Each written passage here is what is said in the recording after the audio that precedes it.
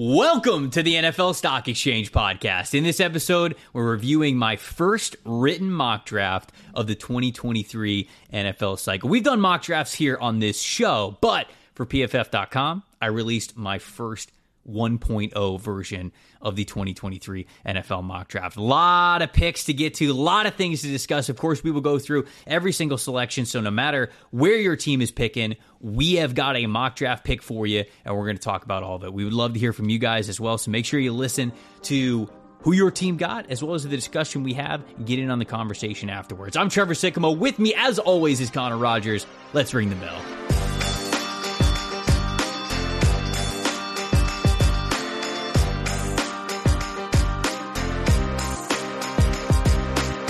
Welcome to the opening bell of the NFL Stock Exchange podcast. That's right, we're back another time this week. Wasn't sure we were going to be able to do it, but here we are, folks. I'm Trevor Sycamore. That is Connor Rogers. Donning our favorite team's hockey gear.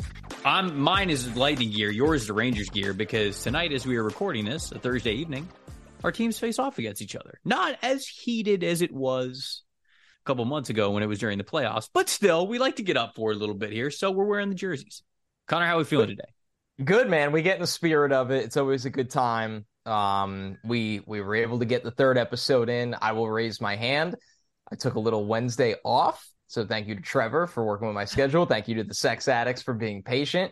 And, man, we got a fun one today because you wrote a mock draft. And a big salute out there. We already got our first siren of the night. It is unbelievable how right on cue. We got your mock draft. We're going to go through all the picks.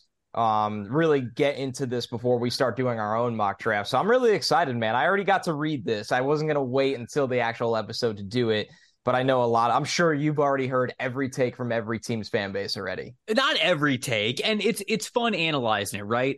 Mike Renner, who is the lead draft analyst over at PFF, him and I went over this for It's Just Football a little bit earlier in the week, and so I got Mike's perspective on a lot of it. I've gotten to chit-chat with a lot of you guys out there for some of the picks for your team. But if you haven't seen it yet, or if you just want some added opinions on it, both Connor's and my own, this is the place for you. We're going to go through all 31 picks of the mock draft.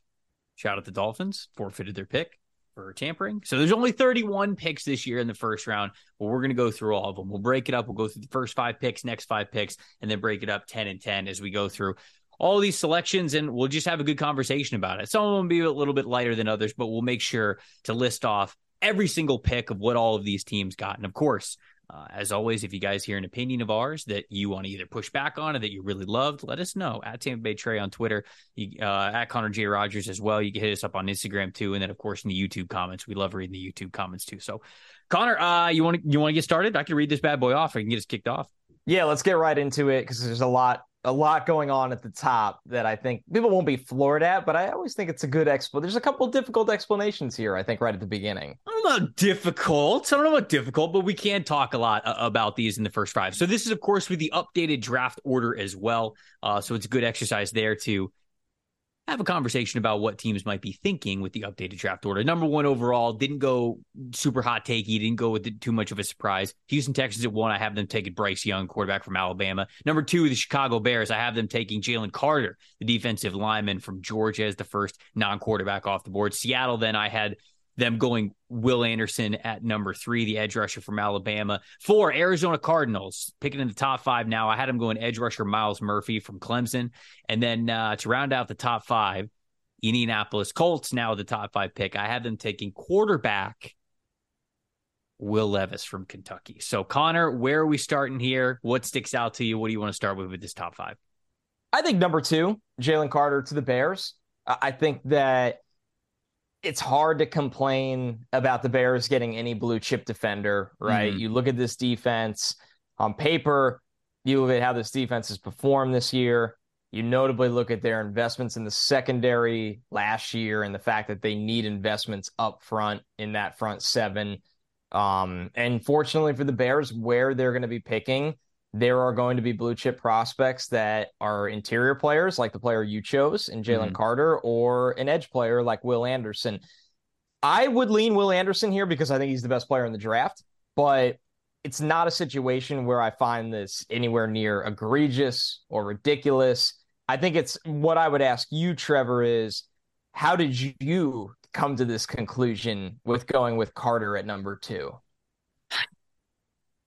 Carter, I think Carter's going to be my player one, man. Okay. And that's ultimately why, we haven't done interior defensive lineman yet, but even just from what I remember studying of him last year and then seeing what I've seen live, watching a lot of Georgia tape this year, I think I'm going to have Carter as player one. He's just such a dominant force, man. He's been unbelievable over the last 2 seasons, back-to-back years where he's put up an elite pass rush grade for one of the best defenses in the country.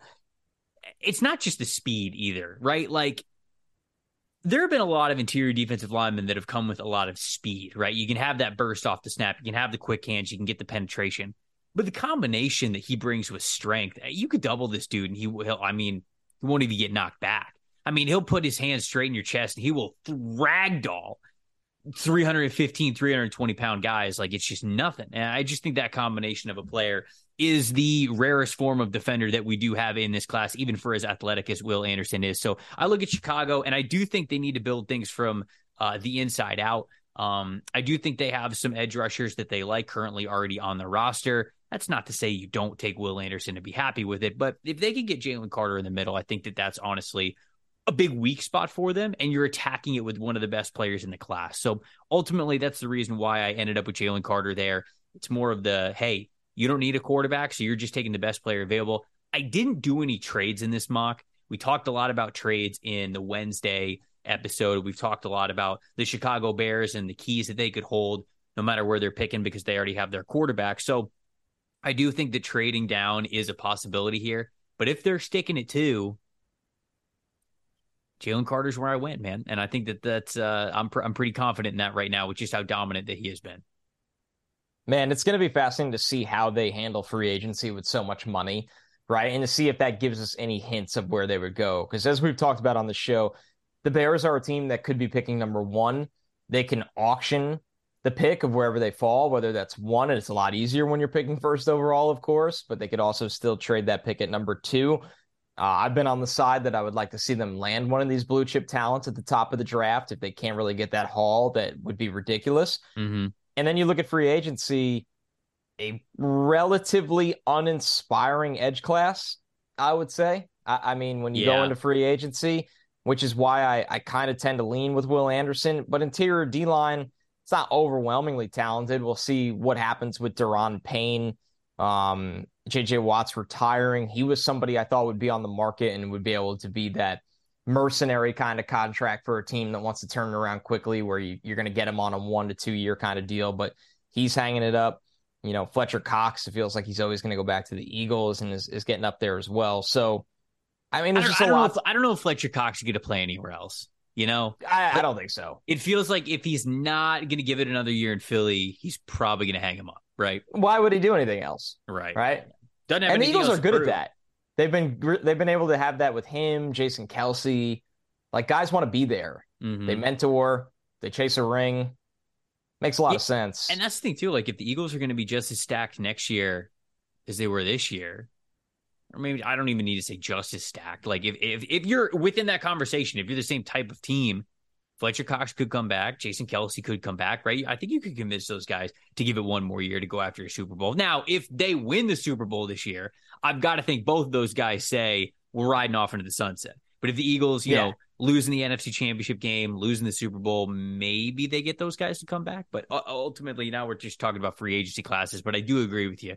I think that both Jalen Carter and Will Anderson are going to be coveted, not just for their own abilities, but we're going to see teams with the top 3 pick, especially prioritize those 2 guys in the draft order because they're going to look at free agency and it's like, we still need a lot more juice there. But Dominique Robinson, Travis Gibson, I look at those guys in Chicago. I know they're not having the best year, but nobody really along that Chicago defensive line is having the best year. So I think they've got a little bit more hope on the edges, whereas interior, I don't really have a guy that I'm pointing to for the Chicago Bears unless there's somebody I'm glaringly forgetting. So let's transition right there to the Seahawks that end up, which is unbelievable. They end up with Will Anderson because they have Denver's pick. Seattle, surprisingly solid year. Obviously, they're hoping to finish strong, but I think things have gone better for them than a lot of people expected, and things have gone a lot worse than people expected for the Broncos, which ultimately leads to Seattle having this top 3 pick. I mean, Will Anderson was a no-brainer in the spot. You look at the Seattle front right now, and just in terms of pass rush, they've gotten a good season out of Uchenna Nwosu, who is under contract for next year, which is really fortunate. He's been able to rush the passer quite a bit, but Darrell Taylor is somebody they drafted with a pretty significant pick. He has 6 sacks, but the consistent pressure rate is not there. I know they're expecting more out of Boye Mafe next year as well. Trevor, I look at this defensive line and just think they need a guy. They need that dude that can command double teams. They need that dude that can close out games. They need a guy that can make game-changing plays on the edge. And Will Anderson is that guy. The only thing that worries me about the Anderson pick in Seattle is, do they want a bigger edge player, right? Because like I'm looking at the weights right small now. Up front now. I mean, Uchenna Nwosu's got to be like 250 or like 255. Maffei's probably the same. Maybe Maffei's 260, but Will Anderson is going to come in at like 240, like 245. I don't know what he's going to weigh in at the combine. Maybe he's going to go on the classic peanut butter and jelly sandwich late at night to just bulk up for the combine, and maybe he wants to show up at 250 or something. The Vic Beasley, remember that? Yeah. What did Vic jump to? I'm gonna pull it up right now. I can't remember. It felt like Vic played at like literally 228 throughout college, and then he shows up to the combine weighing 246. The man got big and still jumped 41 inches. Pure peanut butter and steak, but not at the same time. Steak for dinner, peanut butter and jelly sandwich 4 hours later. Midnight snack, folks. Yeah. And then whole milk. It's just that's how it's done. That's how you put on some weight. Maybe Anderson's going to do that. Maybe Anderson will show up a little bit bigger, but clearly on tape, the way that he wins is with athleticism. It's with him being fast, and he does that at a much lighter weight. We've seen instances before where I'll point out Noah Spence because I just know that example very well from Tampa Bay.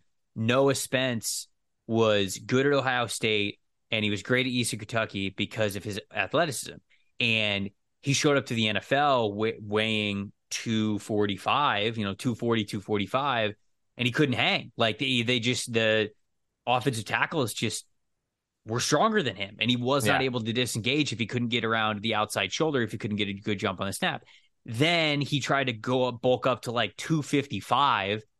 He just didn't have the explosiveness and the athleticism at 255. Then he tried to lose a ton of weight again, and then he was like 240. And all of a sudden now Noah Spence is out of the league. So I'm not saying that that's going to be Will Anderson, but the only reservations I have with him in Seattle is they have some lighter-ish pass rushers already.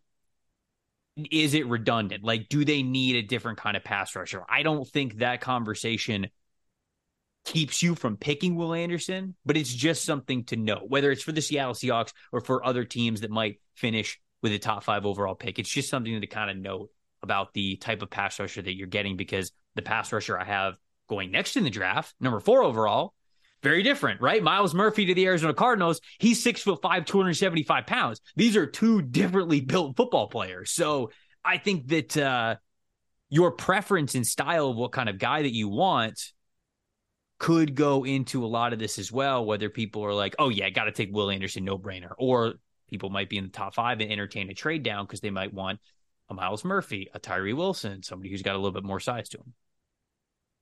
That makes it's fascinating, right? Like what do you need? How does your defense play? Because it's tricky, right, Trevor? I think the question I ask is, will Will Anderson be for everyone? And I lean on the side of yes, because he's so damn talented. I do too. Yeah. But it's not as cut and dried as like Aiden Hutchinson, right? Like anybody would take Aiden Hutchinson. He's almost 6'6". He can play standing up. He can play with his hand in the dirt. And I don't even think Aiden's, maybe the premium example, because Will Anderson's a lot more talented, in my opinion. But there's a conversation that in the room that scouts will look at Will Anderson and be like, this guy's grading out as our best player. And some coaches who are very difficult would be like, well, we traditionally don't play ends that are under 245. And I'm not here to say, there's going to be a team that's going to like pass on Will Anderson for No, Miles Murphy. I don't think so either. I don't think that's going to be the case.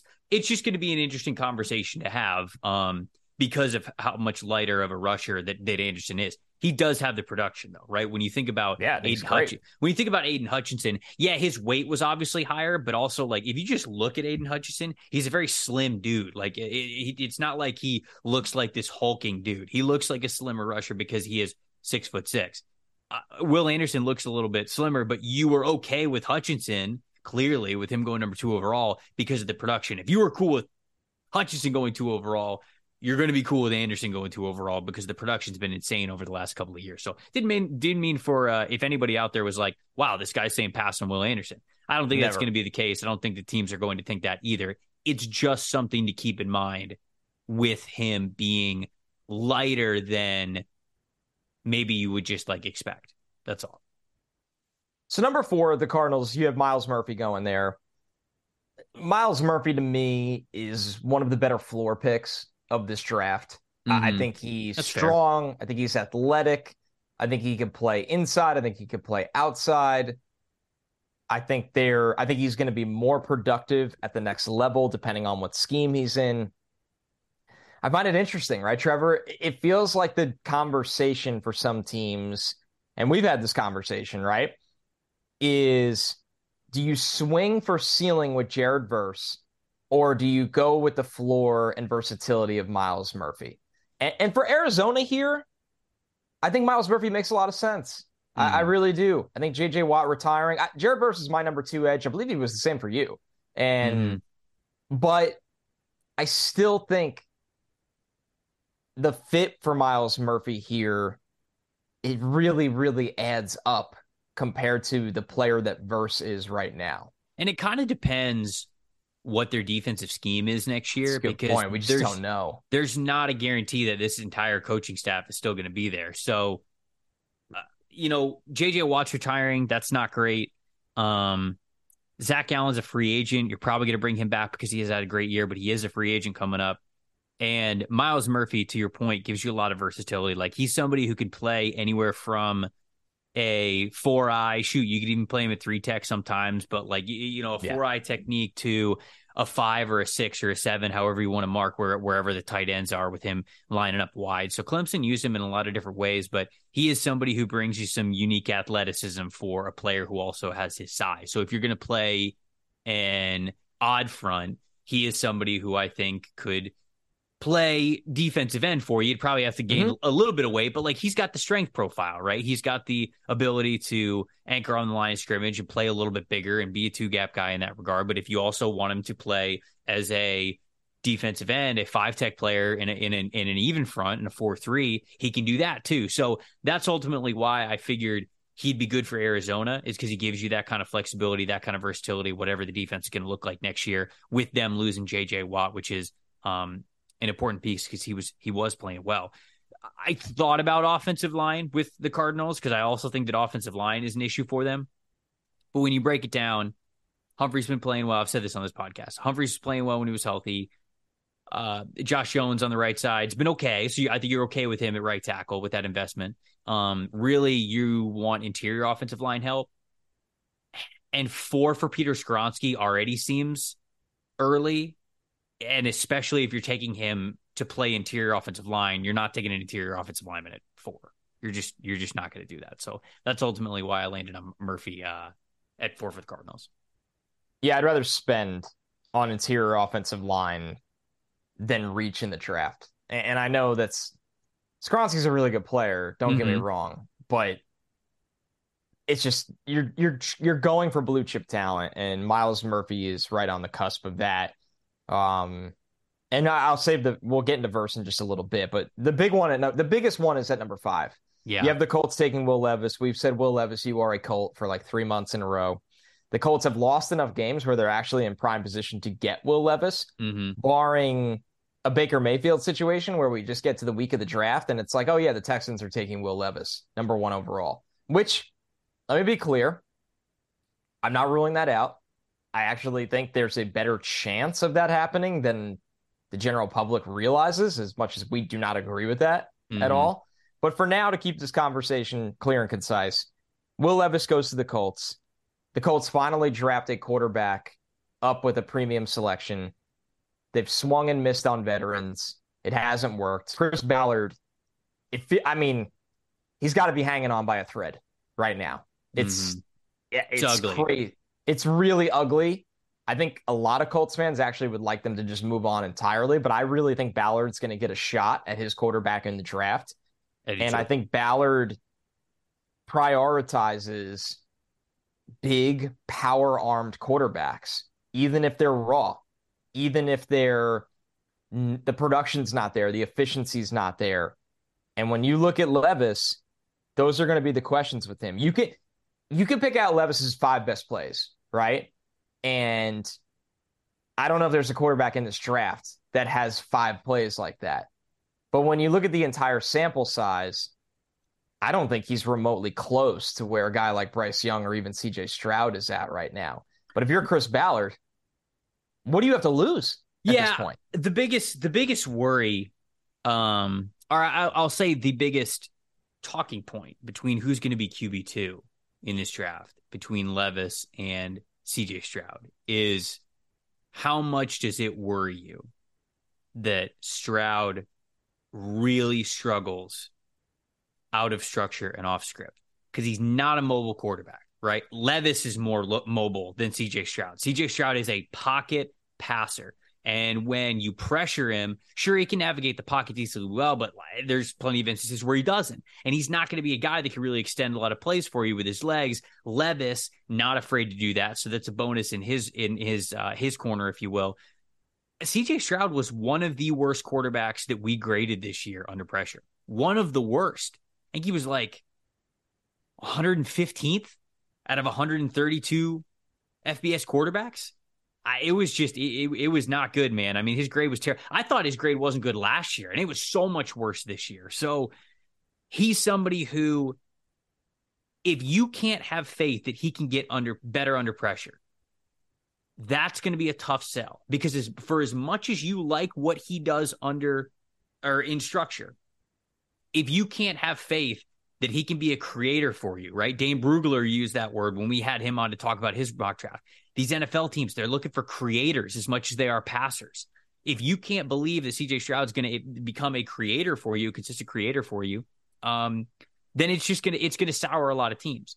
Is that going to sour the Colts? I don't know. A lot of people, the biggest pushback that I got on this mock draft is, how can you take Levis over CJ Stroud? I still believe that there's plenty of reason that CJ Stroud could go above Will Levis. There's plenty of arguments that you can make for that. I'm not saying that's impossible. But the reason why I switched it up a little bit here is to kind of just get it on everybody's radar it's not this consensus. We are not at the same point that we were at the beginning of the college football season where Bryce Young was going 1 and CJ Stroud was going 2, or vice versa. That's not the point that we live at right now. And I'll tell you what, we've talked about this a little bit here on this show. December 31st is going to be massive for CJ Stroud. Even though one game should not make an entire scouting report on somebody, if Georgia gets after CJ Stroud and he looks rattled under pressure on national television in the college football playoff, it's not going to reflect well for him. It's just not. Is that fair? Not entirely, but it is part of the story. But I'm just letting you guys know that that's kind of going to be the narratives that we're going to talk about. If you thought people were talking about, like, whispering about Will Levis before, if CJ Stroud looks rattled in the college football playoff, you're going to hear a lot more people be a lot more bullish about Will Levis being QB2 off the board. So ultimately, just getting back to Levis, though, yeah, definitely struggled with consistency. Last year's Kentucky team wasn't great, although it was Levis's first year as a starter there. Didn't have a ton of weapons to throw to, kind of leaned on the run game. He's really trying to figure things out as a first-time starter. This year, yes, he was supposed to take another step forward, but loses offensive coordinator in Liam Cohen. The offensive coordinator that took over was not nearly as creative, not nearly as effective. They had no passing weapons at all to speak of. The offensive line was not good. The running game was not good. Will Levis was under pressure and had to force more tight window throws than not just college football average, but NFL average. This guy was put in a disadvantageous position so many times throughout the season. What he is, though, big, strong arm quarterback who brings you the mobility, tough as nails. He's got an absolute rocket of an arm. And I think he's a smart dude. I really do. When you talk about guys getting better in the pros, continuing to evolve as quarterbacks, I think Levis is on that path, man. This is just the second year that he's been a starting quarterback. And I think it's going to get better for him. I really do. You can't just point to this year and say, like, this is who he is. This is the production. You got to look at the full context. And when you do that, I think that's why you see him potentially going in the top 10 of this upcoming draft. I think it's happening. And I think he'll be a really interesting eval. I'm not even close to finished writing up Levis yet. I mean, he's somebody that it'll be very, very difficult. It's a projection pick, right? Everything is there for him to be a high-end starter in the league. But situational matter, playing under control will matter, and maximizing those traits. So we'll get to the Stroud, Levis, quarterback conversation as a whole in this class. But as it stands right now, yeah, I mean, I think he's going in the top 10. I would lean on him going in the top 5. So let's get to 6 to 10. Okay. 6. You want to read it off, or you want me to read it off? Yeah, I'll fire away here. Okay. Even though it's your mock draft, I'll steal the spotlight for a second. It's fine. It's our podcast. The co-host. 6, you had the Falcons taking Jared Verse, the edge defender from Florida State. He was edge 2 for both of us. 7, Detroit Lions. This is the Rams selection. Brian Brzee, the D-line out of Clemson. 8, the Panthers taking C.J. Stroud from Ohio State. 9, Las Vegas Raiders taking edge defender Tyree Wilson from Texas Tech. And 10, the Eagles, using the Saints pick here, taking cornerback Keely Ringo out of Georgia. So I got plenty of guys we've talked about a lot. Brzee going all the way back to the summer. We'll start with Verse. The Falcons have struggled to have a consistent edge pass rush for so long. I mean, I think back to when they paid Dante Fowler and it just didn't work out. This has been a problem for Atlanta for quite a bit, where if Verse is sitting there at 6, the Falcons and Verse are such a good match. They really, really are. I mean, this is a guy with high-end pass rush ability. He's explosive. He's got very heavy hands. I think this is the type of player that they need to be keying in on if they don't take a quarterback. And that's going to be the giant pending question mark when doing mock drafts for the Atlanta Falcons before free agency is this team going to go the veteran route like they did last year when they signed Marcus Mariota? And are they going to give Desmond Ridder a chance going into next summer? Some of that might depend on what Ridder shows at the end of the season here. That's the big question with Atlanta is, would they pass on a Stroud? And if they did, I'm assuming that they were able to get one of those veterans to come play for Arthur Smith. Yeah, in this exercise, I didn't have them taking a quarterback. I didn't really think about it a lot. I'm just not. I'm not in the mindset to be like, yeah, they're moving on from Ridder. Like if I mocked them a quarterback at this point in time, it would feel kind of moot, right? Because a lot of people would be like, hey, you just said that Ridder got better in his second start from his first start, and I think that they are genuinely giving him a chance to prove himself in these last 4 games that he's had to start. So I didn't even think about a quarterback. You are totally right, though. Quarterback definitely on the table. That's the biggest conversation piece for the Atlanta Falcons, no doubt about it. But I just didn't think about one in this mock. I was looking elsewhere, and because I was looking elsewhere, edge rushers where I went to. They have the second least amount of sacks in the NFL. They only have 19 sacks this season. Only the Chicago Bears have less with 18. So pass rush help is going to be paramount for them. And I think that getting a guy like Jared Verse who can be a go-to pass rusher for you, I really do believe he's only getting better. You know, speaking of guys who don't have a ton of experience, 2 years ago, he was at the FCS level. We've talked about it so many times here on this show with the Albany Great Danes and was an all-conference player. The first year that he was a starter, goes to the FBS, is the best defensive lineman on Florida State, no question about it. One of the best in the ACC overall. So I think that the best football is ahead of this guy. And as the competition level increases to the NFL level, he is only going to get better. And I really do feel like he could be a feature pass rusher for the Falcons. All right, number 7, Brian Brzee. I think we'll touch more on him throughout this process when we do interior D-line, which isn't too far away. Brzee, very, very talented pass rusher at 300 pounds. For the Lions here, this is exactly where I'm thinking, because then you're looking at a front next year where Aleem McNeil, Aiden Hutchinson, Brzee, James Houston, you start to see that front 7 transform a little bit. And obviously the size and athleticism combination that he possesses would help a front that, you know, is still in a rebuild mode. Yeah, and they're hoping Levi and Wuzurike too, right? He was Yeah. a guy who had a ton of talent. Been a while since we've seen him play consistent, healthy football now, especially going back to Washington. I believe he was one of the COVID opt-outs as well. So we haven't seen a healthy and consistent Levi Onwuzurike in a while, but a lot of talent coming out of Washington. And so even if you get him as like a bonus guy on top of the guys that you named there, that's a really good defensive line. That's what you definitely like there. I again, didn't think about quarterback for Detroit. Went into this mock draft saying, all right, I'm probably not going to draft one for Detroit.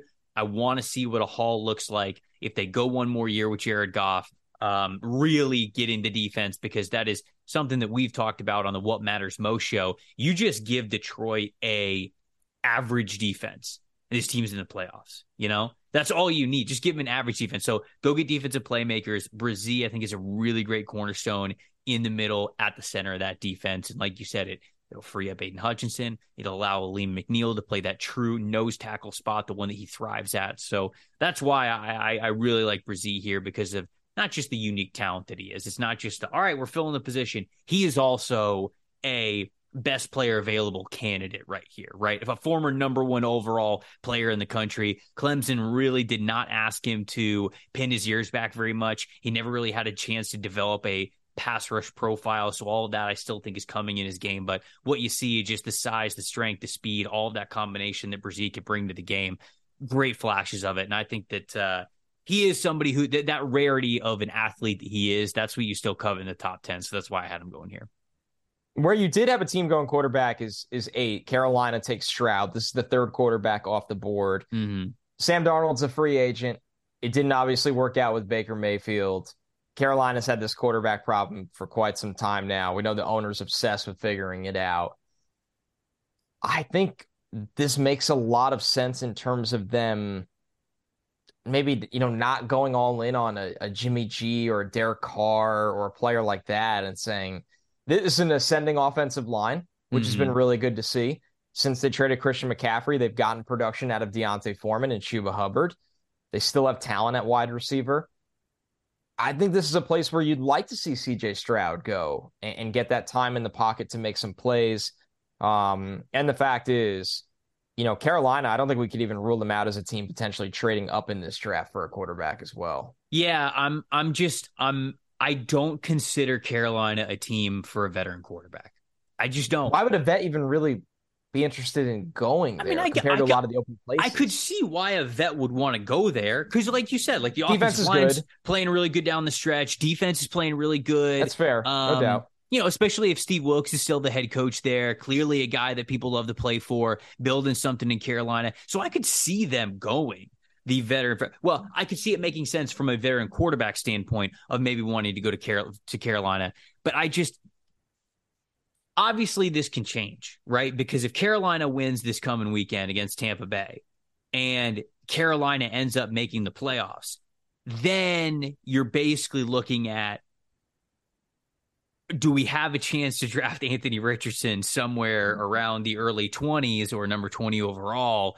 Because if we don't, then we've got to go with the veteran no matter what. And you probably still at that point want a vet, right? You probably still want a vet. You don't want to throw Anthony Richardson out there, but shoot, maybe that's a strategy I like best for the Carolina Panthers. Maybe you go make the playoffs, you sign one of those veteran quarterbacks, Gardner Minshew, Mike White. Sorry, Connor. That makes sense. I don't think they're trading for Derek Carr or anything, but I mean, like maybe a Jimmy G, and then you go draft Anthony Richardson. Could be a nice move for Carolina now that I'm thinking about it. But anyways, I got them picking CJ Stroud at number 8. For as much as I kind of had some criticism of CJ Stroud and what pulls me back from him being a top 3, top 5 pick guaranteed, you're still taking this guy probably in the top 10. I mean, you look at it and you look at some of the quarterbacks and you go, oh man, Kirk Cousins used to struggle under pressure all the time. Okay, well, I mean, like, look at Kirk Cousins now. Like, you Jared Goff, right? Jared Goff struggled with pressure. Now look at Jared Goff now. You would be taking those kinds of passers on rookie deals, right? I think the big issue with those players is always, do you pay them all of this money? Do you pay Kirk Cousins all this money? Do you pay Jared Goff all this money? Well, the NFL has said yes to those guys, not just twice, but for Kirk Cousins multiple times now. But if you get that kind of mold of a player, that kind of a passer on a rookie deal, Still worth it. That's still worth it in the top 10. So that's why I got Carolina taking them at 8. So this next team, I think, if I had to pick a team outside of the Texans, they are the most likely to take a quarterback in this draft, and that is the Las Vegas Raiders. Number one, I don't think they'll be picking ninth in this draft. They are today when you had to write the mock draft, and I think your scenario is very realistic where Bryce, Levis, and Stroud are all gone. But the Derek Carr era is all but over for the Raiders. They've made that much clear. It seems like McDaniels will be the guy going forward. Mm-hmm. If you're moving on from Carr, it tells me you're really trying to, draft and develop a guy, I would think, at the quarterback position. And the Raiders finished the season against the Niners and the Chiefs. So they could be moving up from the 9th pick closer to that top 5 spot. I think you disagree? No, I just I don't see the Colts winning, right? The teams that they could jump. No. I don't see Arizona winning. No, Nick Foles. Don't see the Cardinals winning again. I don't see the Colts winning again. Atlanta, maybe. So Atlanta's a team that could move. And the Rams, what's the Rams' schedule? Who do they play? Who do the Rams play? Atlanta's a team that I could see winning another game down the stretch, one of these last two. Carolina is obviously a team that I could see winning one of the last two. New Orleans is tough because they play Philly and then they play Carolina. Rams have the Chargers and the Seahawks. Okay, probably not. So all of that to say, I think Vegas is going to pick 8. I think getting ahead of Carolina's big. I think they're going to pick 8 or 7. Because I do think Carolina wins one of these last games here. Whether it's one in Tampa or the last game of the year against the Falcons. I think they play the Falcons. Saints. Right. Yeah, they play the Saints. I just said that, idiot. Not you, to be very clear. Me. So I think they pick 8. I don't think they're going to get in that top 5. They probably can't get in that range, but I think they do pick 8. So anyways, Tyree Wilson. I have them taking Tyree Wilson here. After all that, here's Tyree Wilson. I think it's going to be a clean slate talk for the Las Vegas Raiders. It should be as much as they possibly can get that. Chandler Jones has been a disappointment. Oh, yeah. I would certainly entertain trading him, getting his $17 million off the books, just getting anything in return for him. He just has not been worth it. And clearly now they're not making a playoff push next year. So if you can get something for him, yeah, he had a down year this year, but the year before he was still a really great pass rusher, and he's been one of the best pass rushers in the NFL for a while. So go trade him to a team that's going to compete this year. I think that you could absolutely do that. Get his cap hit off the books. Move on from Chandler Jones. At that point, you just really need somebody along with Max Crosby. And for as much as I do think that Tyree Wilson's more of a risk than people are kind of making it to believe, it seems like he's going to go top 10, top 12. So I wanted to find a spot for him in Vegas. Obviously, I had this before the Derek Carr news, but I had them going with Tyree Wilson here because I still think the fit makes sense. But then I also agree with you that they're going to get aggressive for a quarterback because they kind of have to. But in this scenario, there was nowhere for you to go. No, right? not really. So I mean, you took a guy that's going in the top 10, probably which is the smart thing to do. Tyree Wilson's going in the top 10. Then to round it out at 10, you have the Eagles taking Keely Ringo. Yeah. I mean, the Eagles roster is great. You made the great point that James Bradbury is on a 1-year deal, so they can kind of stack that corner room again. I think Christian Gonzalez is going to be the first corner off the board, but could very well be. That's an argument for another day. Could very well be. It really was. It was kind of a coin flip of which corner do I want to go to the Eagles opposite Slay. That was basically what this came. Pretty good place to be for the Eagles. Great place to be. Great place to be for the Eagles. Corner makes a lot of sense. The big three are Ringo, Gonzalez, and Porter. And then do you want to read 11 to 20? I've kind of still taken your shine here. Yeah, I'll read 11 to 20. But before we do that, got to shout out our friends over at Mojo. I got a question for everybody out there.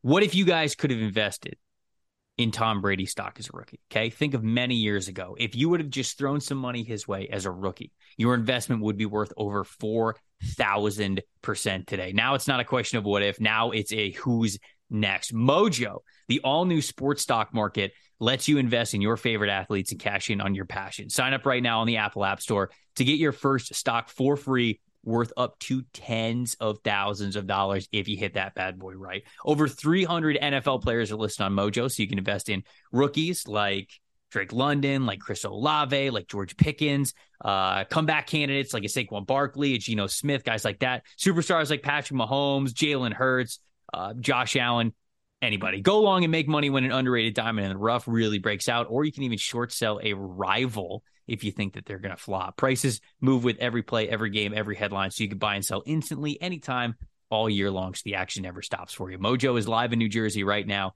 So download Mojo on the Apple App Store today and start turning your playmakers into moneymakers. Must be 21 years or older to use Mojo and located in New Jersey to make trades. If you got a gambling problem, help is available at 1-800-GAMBLER. Visit mojo.com for more info. All right, I'll read off 11 through 20. And we can just pick and choose. We don't have to go through all of them, 11 through 20. You can pick and choose this. Houston Texans. I feel like we're going to talk about this one, but Houston Texans, yes. I have them taking Peter Skoronski at 11 and not a wide receiver. So offensive tackles Peter Skoronski from Northwestern. Seahawks, I have them taking cornerback Christian Gonzalez at number 12. So that means their haul is Will Anderson and Christian Gonzalez. Titans, got him going wide receiver Quentin Johnston from TCU. New England Patriots, wide receiver Jordan Addison from USC. The New York Jets, offensive tackle Paris Johnson Jr. from Ohio State. Pittsburgh Steelers at 16, Broderick Jones, the offensive tackle from Georgia. Green Bay Packers at 17, Michael Mayer from Notre Dame. Detroit Lions at 18, Joey Porter Jr., the corner from Penn State. Jacksonville Jaguars at 19, going Cam Smith, the corner from South Carolina. And number 20, I have the Tampa Bay Buccaneers taking edge rusher Nolan Smith from Georgia. Where are we starting, Connor? Well, we didn't do the Texans for number 1 overall because it's Bryce, and we've had that combo enough. So let's give the Texans some love here at 11 with Skoronski. They have, maybe the best tackle in football, or one of the best tackles in football in Tunsil right now. Skoronski's a guy that we think can play all over the line. He was a big-time center recruit. In emergency, he ends up as a tackle for Northwestern, thrives there. A lot of teams are going to evaluate him as a guard. Just warning everybody right now, you're going to hear it all for Skoronski. What you need to hear above all else is that he's a great player, and he's a good run blocker. He's got enough athleticism. He's reliable and very clean in pass pro. You wrote in the mock draft that he had an elite 92.4 pass blocking grade. He only gave up 1 sack this year. The guy's a stud. And for the Texans in this area, I know we've talked about the dream haul for them is walking away with that quarterback and the pass rusher. The way the run went here, it just didn't work out for them, right? Will Anderson's gone. Miles Murphy's gone. Jared Verse is gone. Tyree Wilson's gone. So the edge class, I don't want to say fell off a cliff, but you're getting into a totally different tier of player where I like that you're just continuing to stack the offensive line and protect the investment you made at number 1 overall, who's a lighter, smaller player, but a really good one in Bryce Young. So I was a big fan of this strategy here. Oh, well, I went a little mad scientist with this one, too, because let's say you get to keep Larry Tunsil. He's going to still be there as a left tackle. They've been playing Titus Howard at right tackle, and Titus Howard's been playing well at right tackle. He's been much improved. Right. I don't want to just like say, oh, we're drafting an offensive tackle because these guys haven't watched Titus Howard. Titus Howard's been playing good at right tackle. So maybe that deters this. But, Connor, what allowed me to make this pick is Kenyon Green, their first-round pick from last year, their left guard, he got hurt. And when he got hurt, they, in order to get their quote-unquote best 5 on the field, they moved Titus Howard from right tackle to guard. Played decently well. Was against the Chiefs. Had to go up against Chris Jones a couple times. Not easy. Fared well. If you can live in a world where you draft Peter Skoronski and you say, Skoronski, you can play right tackle, or even Skoronski can play guard, then all of a sudden next year you have Larry Tunsil, Titus Howard, Peter Skoronski, Kenyon Green. All 4 guys that you've got hope for on the offensive line can be really good starters for you, and you've got versatility of where you can play Titus Howard and Peter Skoronski, wherever each of them is best. That is a revamped offensive line. That automatically, that's the good stuff. That makes you a really strong unit in theory moving forward for your franchise quarterback. So that's why I went with Peter Skoronski there.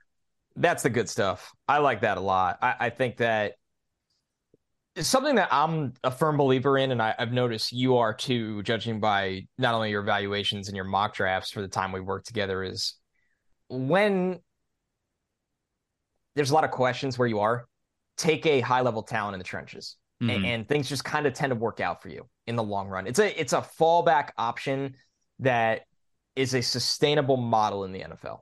Is if you have blue chip talent in the trenches, you're always going to have a shot. And the Texans are a team that I look at, and they have a lot of high end pieces on the O line. They need some help on the D line, but at this pick at 11, I would skew towards taking a high end player for the trenches again in I the would top 15. agree. Seahawks, I'll touch lightly on some of them, and then you can kind of just react to what you want. Seahawks taking Christian Gonzalez. We've been very vocal on this show. Seattle finding the corner to play with Tariq Woolen for the next 4 years is it should be high on their priority list. Big athletic corner. Gonzalez is 6'2". He's going to run in the 4.3s. Dude. Yeah, that's their kind of guy. Titans, Quentin Johnston. Hold on. Wait. I just need to say this really slowly, really quick. Tariq Woolen on the outside. Christian Gonzalez on the outside. Kobe Bryant at the nickel. Pretty nice. I love it. I had a smile on my face when I picked this one for the Seattle Seahawks. And they have Will Anderson rushing the passer in this scenario. You're welcome, Seahawks fans. Yeah. New Legion of Boom. 13, the Titans taking Quentin Johnston. This is a team that they need a lot. They need a tackle. I would still bang the drum for tackle here, but you can't call them crazy for taking a wide receiver. Patriots did the same thing with Jordan Addison at 14. Addison that's the fit that just makes a lot of sense. Really smart player that can kick inside and outside. They need pass catchers. So how did you seem like you kind of, Tennessee frustrated you because you can't build Rome in a day with them. Yeah, it's tough, right? I mean, like a lot of people were like, hey, Tennessee needs offensive line. And I ultimately think they're right. If I had to change really anything in this mock, that would probably be up there on the priority list of me to say like, okay, yeah, I probably should have given him Paris Johnson Jr. I probably should just give him an offensive lineman because they need a lot of help along the offensive line. That's not to say they don't need help at wide receiver. They desperately still need help at wide receiver. Traylon Burks, it's not just like, we drafted Traylon Burks last year, we're good to go. No, you need a lot more talent than just him. So, I think that they still need a wide receiver, but I also feel like the Titans could have gone offensive line here and wide receiver later in the draft. So I thought about that too. And this kind of worked out big time for the Jets at 15. Of course. You had them taking Paris Johnson. Yeah. They need O-line. O-line. Their center, Connor McGovern, could be a free agent. We don't know what Dwayne Brown is going to do. George Fant is going to be a free agent. They need offensive line help in the best way. I didn't finish my tackle rankings yet, but Paris Johnson or Broderick Jones in that spot just makes too much sense. And it's not exactly like the Texans, but you can't 100% count on Mekhi Becton. No, but it's not like he's not dead. It's not like the dream is dead completely with him.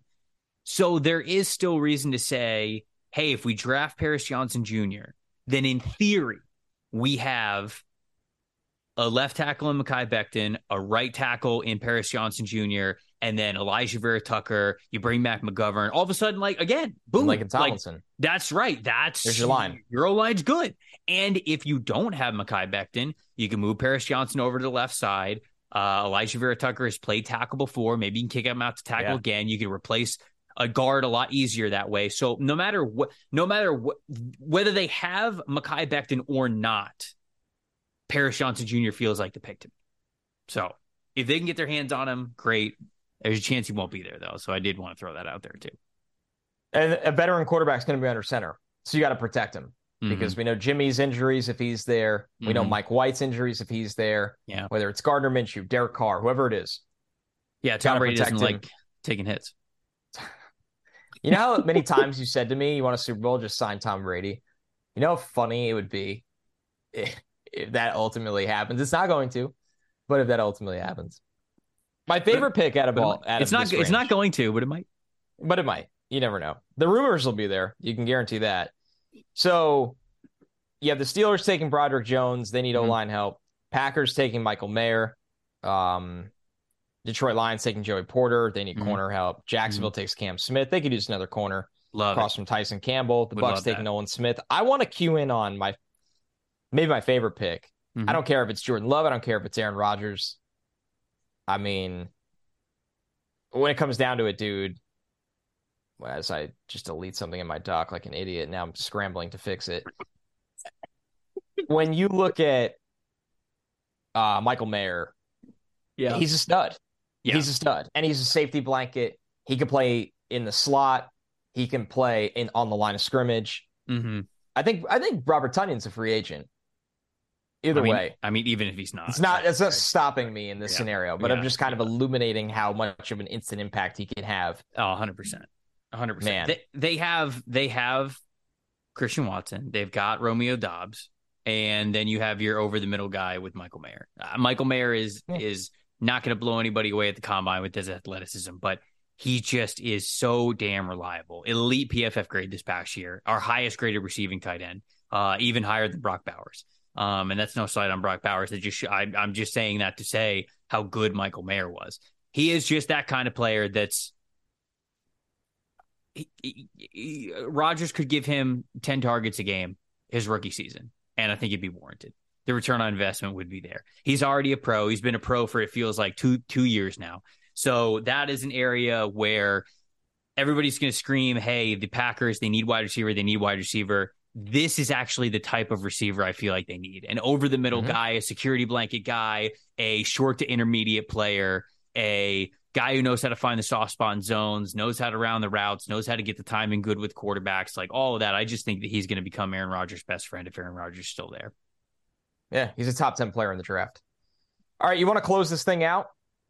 Yeah, let's do it. Okay, so the back end? 21, Washington Commanders. I had them taking Anton Harrison, the offensive tackle from Oklahoma. 22, this is Miami Dolphins pick, forfeited, so nothing. New York Giants, 23, Anthony Richardson, the quarterback for Florida. There he goes, folks.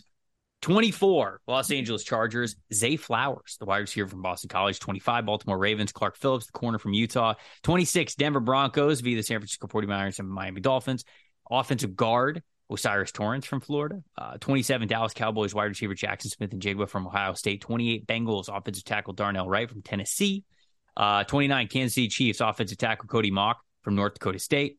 30, Vikings corner Devon Witherspoon from Illinois. 31, Buffalo Bills Bijan Robinson from Texas, the running back there. And then 32, the Philadelphia Eagles taking defensive lineman Siaki Ika from Baylor. Where are we going, Connor? All right, I think I got 3 here I want to hit on. Okay. 23, the Giants with Anthony Richardson.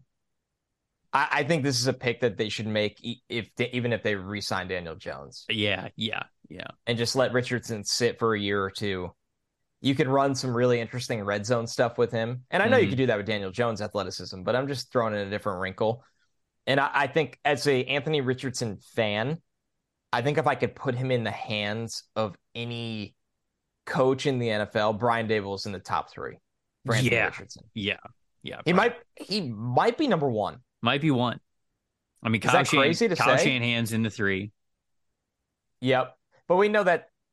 Yeah. I mean, yeah. No. I'm saying like coaches like objectively. Yeah. And I think that maybe Doug Peterson, I feel like would be the 3rd. Doug. Yep. Doug's there. Doug would definitely be up there. Man. Yeah, this is Richardson. This is the dream spot for Richardson, and I got a lot of pushback here from Giants fans as well. I think Giants fans they're not hot on this. We talked about it they're not. A voicemail segment, and it was not received very well. I don't think Giants fans like our podcast very much because we look at the situation that the Giants have had this year, and I think the successes of the Giants is a lot more on Daboll than it is on Jones really getting that much better. Now, is Jones playing better? Of course he is. But if you believe in Brian Daboll to do what he did with Daniel Jones, I believe in him to do things with Anthony Richardson. I think people look at Anthony Richardson and they see another Malik Willis, and that's just not the right comparison.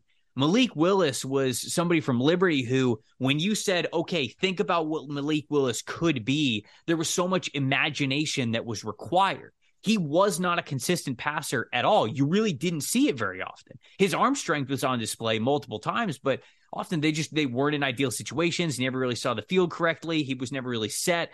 You just didn't see it very often, if at all. For Richardson, the imagination is not what you need. There are times where the footwork is great. The shoulders are square. The release is perfect. He sees the receiver exactly when he needs to. He fires it exactly at the timing that he needs. We have seen it. We just haven't seen it enough. That's the inconsistency part. But it's not an imagination. It's not like you're pulling something out of nowhere. So that, to me, gives me faith that Richardson can be more consistent. Now, how much more consistent? I think that's going to be the big question. And every team, wherever they have him on their board, high or low, that's the question that they're answering. How consistent can he be? But there are going to be teams I feel like they can really buy into him being a lot more consistent when you see those highs. And somebody on Twitter was tweeting at, I think, me and you, and they were talking about Daniel Jones versus Anthony Richardson. And straight up, Anthony Richardson's got a better arm for distance. He's got a better arm for velocity, and he's got better athleticism with his legs. He does what Daniel Jones does better at a higher level in every way. The only thing that's missing is consistency. Is it important? Of course it's important. But that's what the draft's about, picking and developing. And if I'm the Giants and I got a late first round pick and Anthony Richardson sitting right there, I'm drafting. And that's why I did. Dude, I mean, there's a big argument for it in terms of not just the upside, but the trajectory the Giants are on. Like, what is the answer for the New York Giants at quarterback right now? I think every Giants fan knows the limitations with Daniel Jones as much as the progress he's shown, where you can have this bridge of Daniel Jones while still understanding you're looking for more. And I think under Dable, the Giants are always going to win too many games that they're not just going to fall into a top 2 pick and get this quarterback that is the no-brainer prospect. So this is the route I think you have to go. Mm-hmm. It's not the easiest route. It's kind of something it feels like the Colts ran into for a long time. The Colts were never able to draft a quarterback in the top 5. They just weren't able to do it. And yeah, they got blindsided by the Andrew Luck situation as well. But it's just not always tailor-made like that. So you're going to hear a decent amount of that. For people that might think it's crazy that Anthony Richardson's going 23 in this mock draft, he is going earlier than this. I think so too. He's not going to be on the board at 23. I had him on the board at 23 in this mock, but he's not going to be. He's going to be going higher. He's going to be going higher than this. So maybe it's a moot point for Giants fans anyways to argue with this because he's probably not even going to be on the board. What's the other one? What's the next one you got? The next one for me, I think I'm going to be higher on Jackson Smith and Jigba than a lot of people. Mm-hmm. I've realized. You had him 27 to the Cowboys. I think wide receiver is definitely a need for the Cowboys, even with CD and Michael Gallup set for 2023. I love the landing spot. You throw Jackson Smith and Jigba in the slot for Dallas, and he's going to eat. Mm-hmm. There's a chance that Jackson Smith and Jigba still ends up my wide receiver 1. No, okay. But that comes with the caveat that it doesn't mean I think he's going in the top 15. And I don't know if I would take any wide receiver in this draft with a top 15 pick. Mm. So that was really the part I wanted to chime in there. The last pick I do want to talk about is Darnell Wright to the Bengals. Because I feel like this dude could come out of this draft and end up being the best tackle in the draft. Bengals fans hated this one. What? Yeah. Do they not want O-line or they don't like Darnell Wright? Or they don't like you? Because that does happen to me when I do drafts sometimes. That's probably true. Yeah, they probably just don't like me. It seemed like they just didn't want to force the O-line pick, but I don't really think that Darnell Wright's really like forcing the O-line pick. I think he's a big, powerful right tackle who went up against really good competition this year in the SEC and fared well. Lyle Collins, like, straight up did not play well this year. And he's hurt all the time. Yeah, you want to go into next year and just be like, yeah, he's going to bounce back. He gets banged up all the time. I don't know. He'll be 30. I like Lyle Collins, but they didn't love this one. Okay. Well, I obviously did. I made the mock there. Bengals fans, if you're listening to this podcast, sorry. Tell me who you want. I know, like, some people talked about them getting a pass rusher, so like maybe a pass rusher, but I think the defensive line's pretty stacked anyways. Yeah, I would consider somebody like Ojulari here. Maybe. But I mean, that's nitpicking. I would love to hear what Bengals fans would like for their team to draft here in this situation. Go check out my mock, PFF.com, and let me know who was on the board, who you would want over Darnell Wright. because I would love to hear from him. And then, you close this thing out with the Bills getting Bijan. I think Bijan's going higher than 31. Yeah, but my God. My goodness. I couldn't help myself. No, you got to do it. I couldn't help myself. And somebody pointed if he makes it here, it's an incredible fit. Yeah, it's somebody on Twitter responded to one of my social posts about the mock and was like, why would the Bills take Bijan since they just took James Cook in the second round last year? James Cook at 63 overall in no way prohibits you from taking Bijan Robinson. In no way. None. Now, in reality, like you said, Bijan's probably going top 20. I think he's going top 20. Probably goes top 15. He's probably going to go top 15. Bills, I think so, too. Bills would like a slot receiver, Parker Washington, a Josh Downs. You could sub one of those guys in there. Jackson Smith and Jigba if he makes it, but I don't know if he'll make it that far. We'll see. But I think that would be a great pick for the Bills, too. So if you don't believe that Bijan Robinson is going to be there at 31, which I don't either, I just didn't find a home for him a little bit earlier than this, and this is a hilarious scenario to give him to the Buffalo Bills. A slot receiver. Put a slot receiver here, and that's what the mock would read. Yeah, it wouldn't shock me. I mean, they definitely need another target for Josh Allen. Mm-hmm. Their offensive line needs help. They're a team that, and once again, you just had that run go. Cody Mock's gone. Darnell Wright's gone. They just didn't luck out in that sense. Anton Harrison was already gone.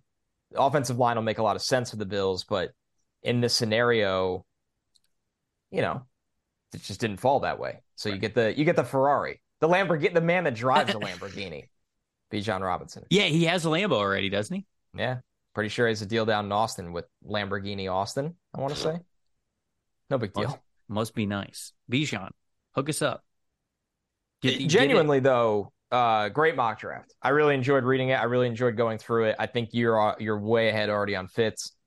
Free agency is going to ruin 40% of it because that's how the game goes. But I think a lot of the players you had in round one, it's a really good introduction to like, hey, this is what you're going to see a lot of in the next couple months. Yeah, it was fun to do. It was fun mock to write. It's like we started this process in June, isn't it? It is. We've got some miles on these tires already for the 2023 NFL class. I would love to hear from you. We would love to hear from you guys.